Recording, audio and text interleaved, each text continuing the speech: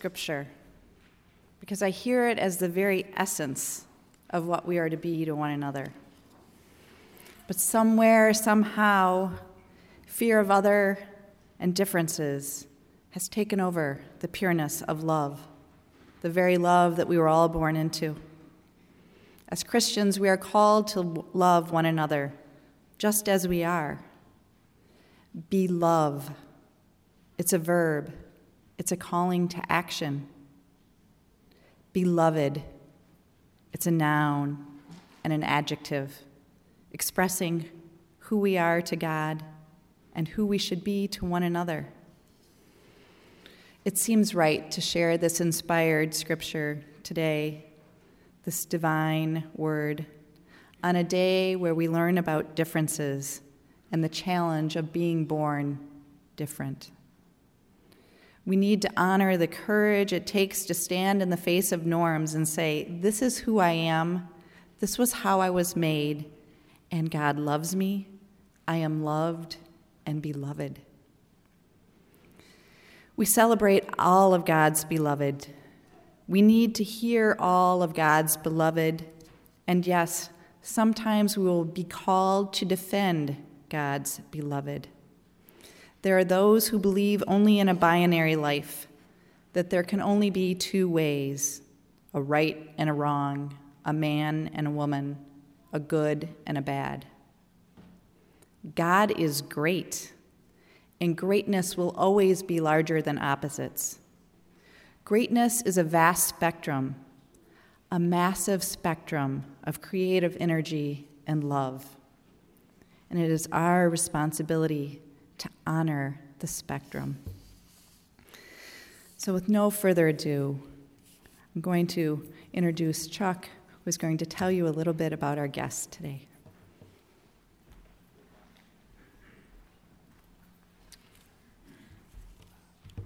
I know it's written in the bulletin, but I am not the chairperson of the Open and Affirming Ministry. That job belongs to Virginia Highstone, and Virginia, your job is safe. I don't want it. My name is Chuck Lukowski. For the past year, I have been a member of Glenbard Voices of Equity, a support group for transgender students in the Glenbard School District. This group regularly meets here at FCCGE. In the past year, we have made strides toward achieving equal rights for these students. With the support of the Illinois Safe Schools Alliance and Youth Outlook, we have gained momentum. We have met with school board members and the superintendent to explain the need for a coherent administrative policy towards transgender students that guarantees the students a safe place at the school. This is important because some students don't get any support at home. But what is also important is the transformation I have seen in these students. They have grown from shy, timid kids who were afraid to speak out to confident, poised young adults who are both capable and willing to tell their story to anyone who cares to listen. And what is that story? Every morning, they wake up knowing that they may be ridiculed, taunted, and bullied by their peers, and even by those in charge. Yet they show an immense amount of courage because they persevere. All they want is the same basic human rights and privileges that each and every one of you enjoys. They want to live their life in peace without fear of being bullied or ridiculed. On behalf of the students, I would like to thank FCCGE for its past support and respectfully ask that you continue to support these young people in their quest to obtain what rightfully belongs to them.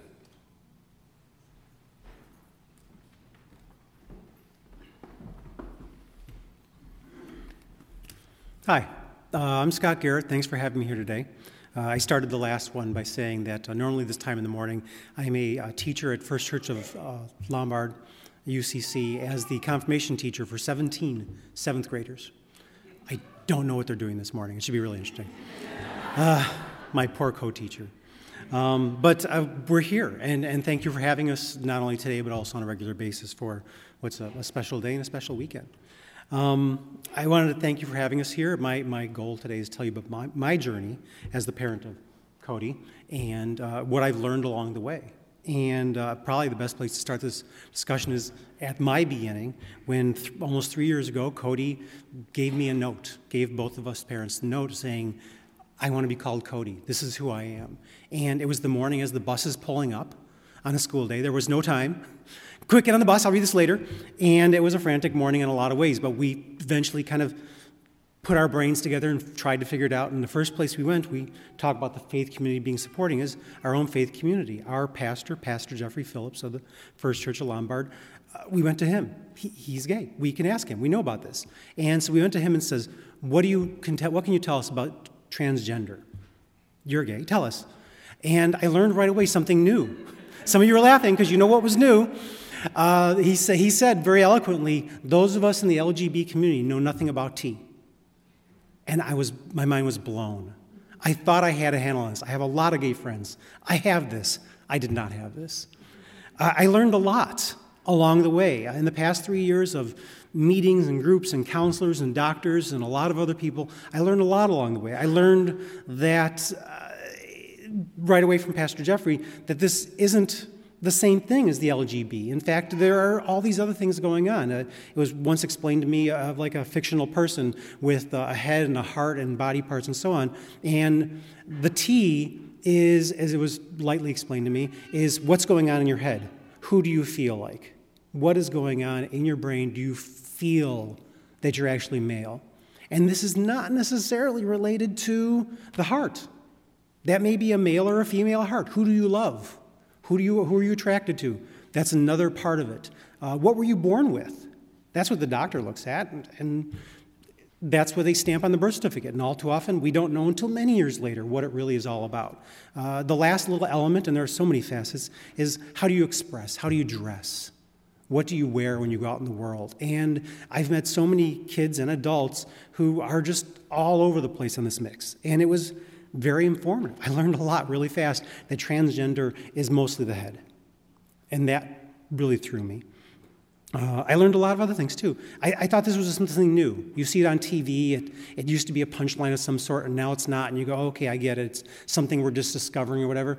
No, it's been around forever. It's just hundreds of years ago, there was no word for it. These were people who grew up and were sad and depressed and didn't have a word for why they felt different and sadly lived sad lives or didn't finish their lives. And that's breathtaking. And many times this lack of support is at home. They don't feel it at home. Their parents are outright hostile to them, and they're rejected immediately. And this was all part of my learning.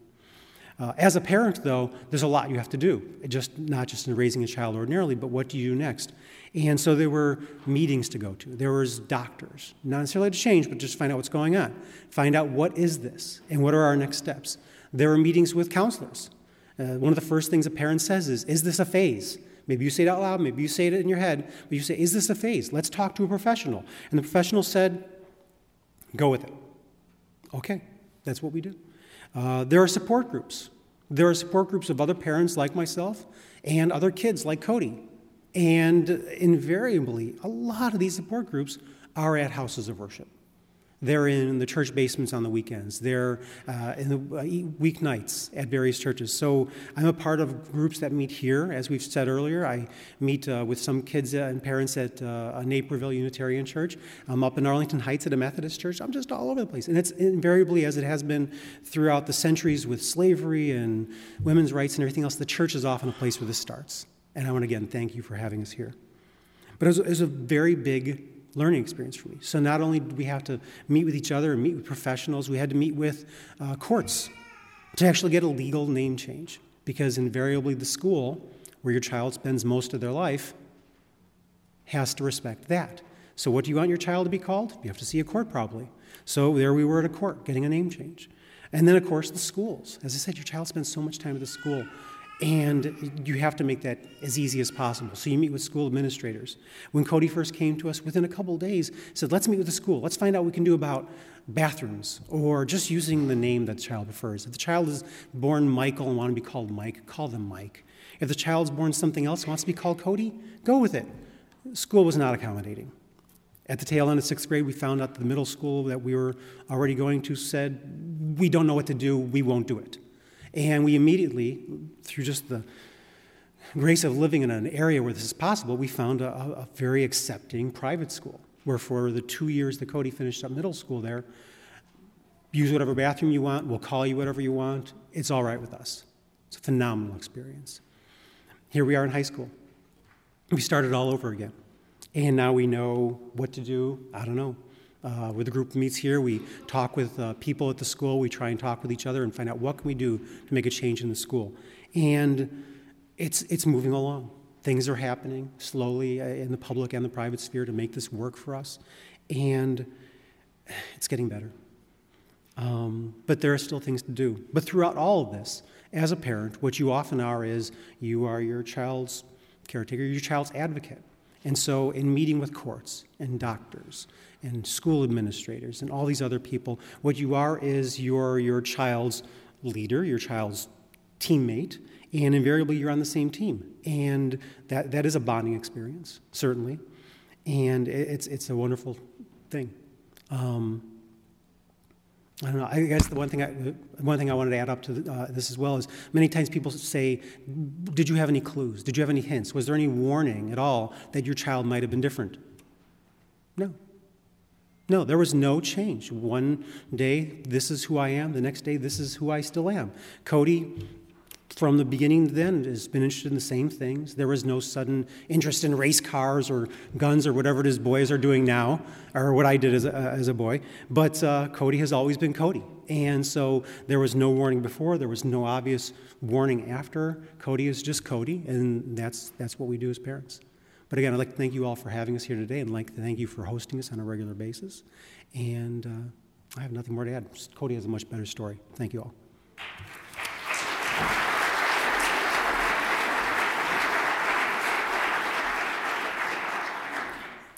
Hello, my name is Cody, and I'm 15. I go to Lombard East High School in Lombard, and I'm assuming a lot of you guys are allies of trans people, from what I've heard.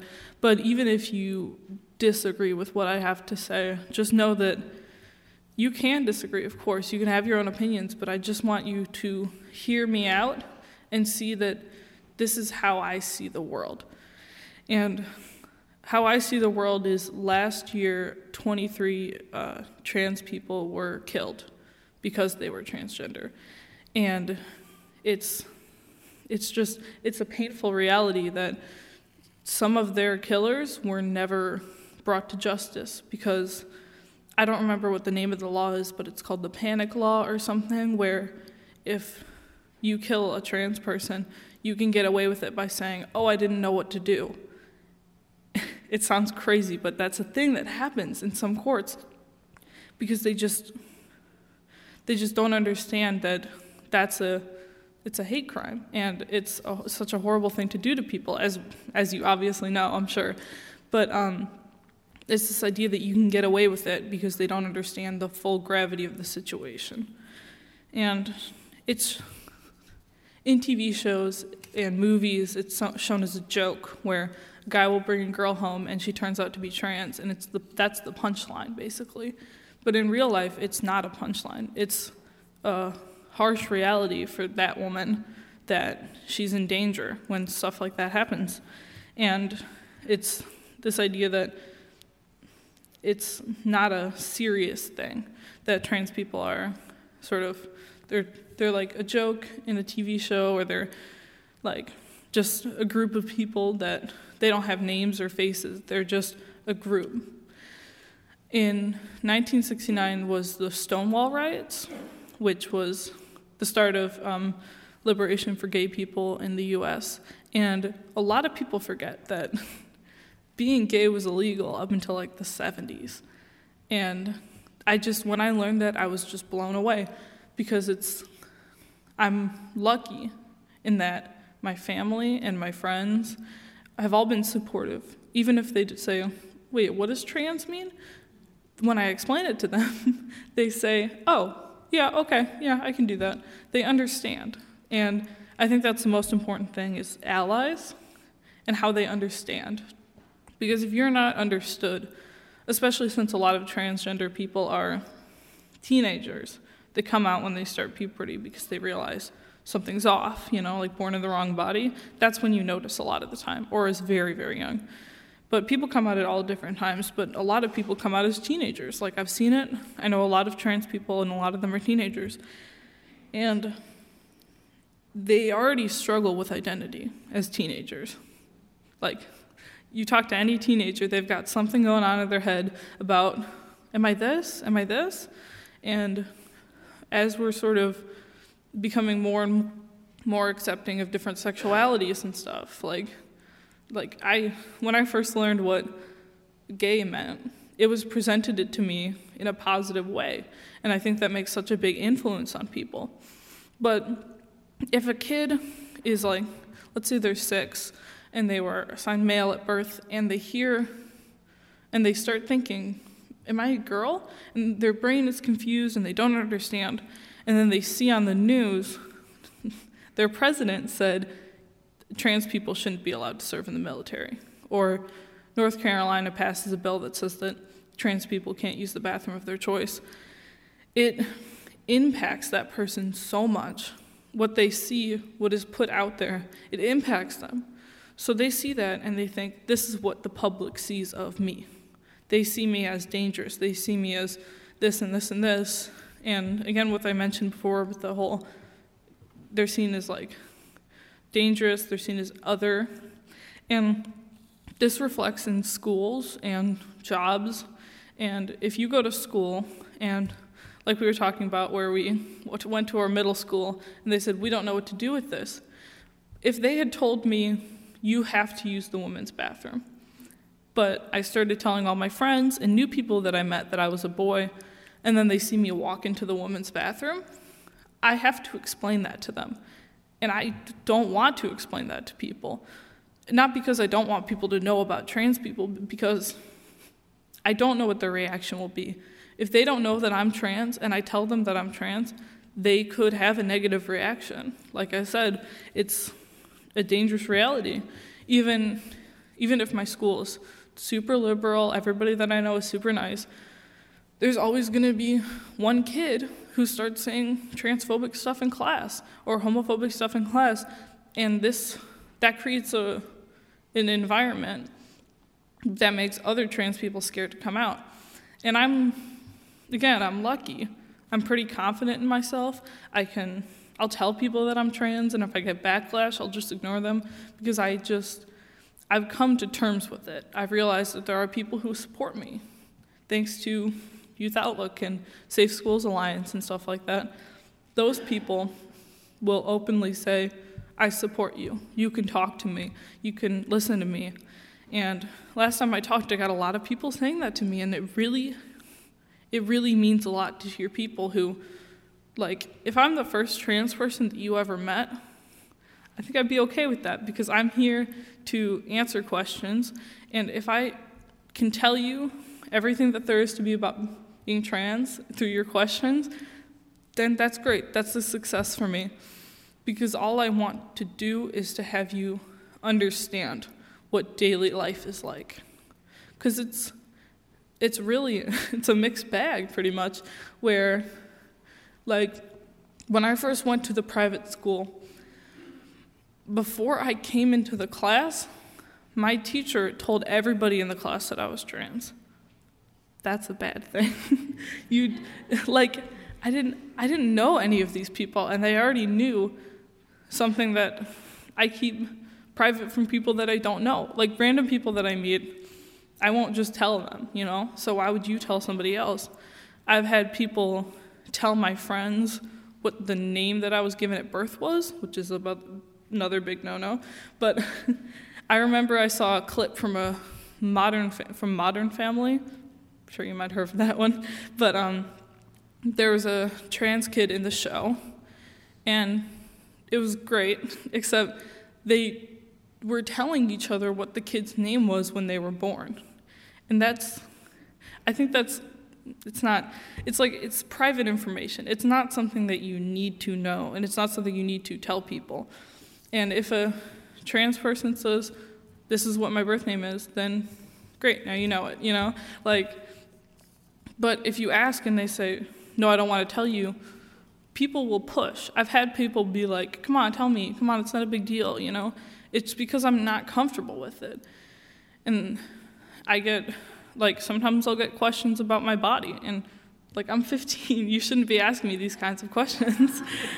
And it's just this issue where it becomes I don't think it's an issue of trans people not being seen as human, but they're seen as not men or women. They're seen as less respectable, I'd say. Their boundaries are crossed. Like if you see a pregnant woman, people will put their hands on their stomach because they're pregnant. Would you do that if they weren't pregnant? Don't touch them. And that's sort of what it becomes. It becomes this crossing of boundaries, because once you find out, oh, they're trans, I can ask them questions about stuff that they're not comfortable talking about. And that's what it ends up being. This scene is less respectable because they decided to tell you this part of themselves. But that doesn't mean that you have permission to dig deeper into their mind. Another big issue is in my school, Glenbard East, I was told when I talked to one of the deans of the school, the student dean, I think student resources, he told me I should use the nurses' bathroom. Now, Glenbard East is a pretty big school, and the nurses' bathroom is on the first floor, and I spent a lot of my day on the third floor. So it would take me 15 minutes to go down, use the bathroom, and come back up. And it's a lot of time to spend in my classes, and that's valuable time when I could have just walked 10 feet to go to the men's room. And it just becomes this idea of, what's the issue? What are you afraid of? If I use the men's bathroom, what's going to happen?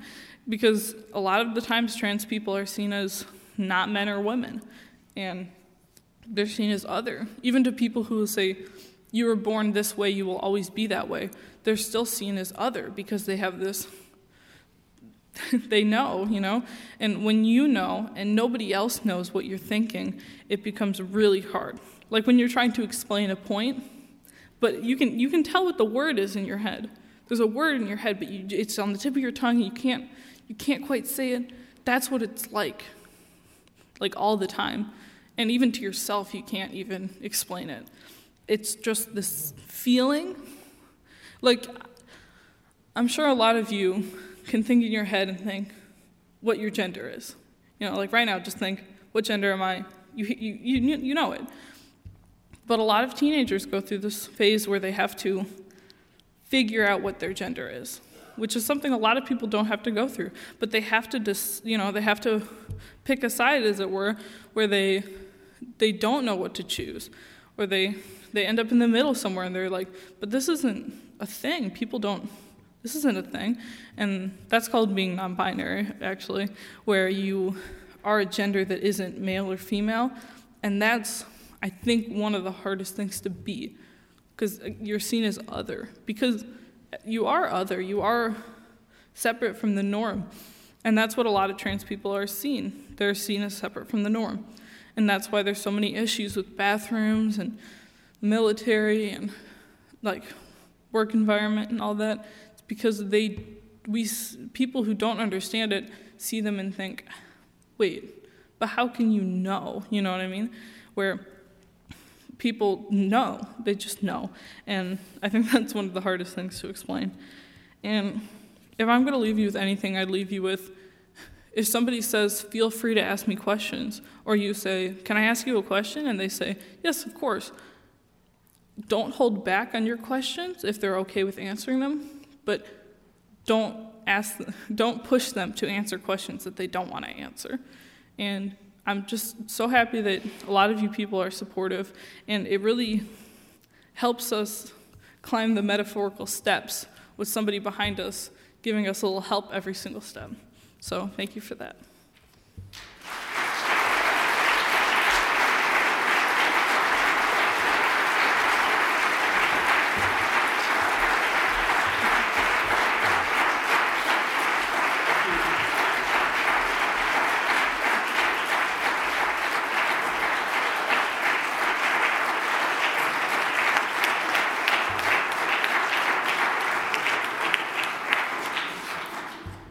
So who wants to hear more? If you want to, if you're interested in more about this topic, there will be a panel discussion held in the chapel immediately following this service. And we're even going to feed you. We'll give you lunch, too. So if that's not an incentive to come, I don't know what else is. Also, there will be a screening of the movie Gender Revolution, which is about transgender people, on January 22nd at 7 p.m. in the chapel. Thank you all.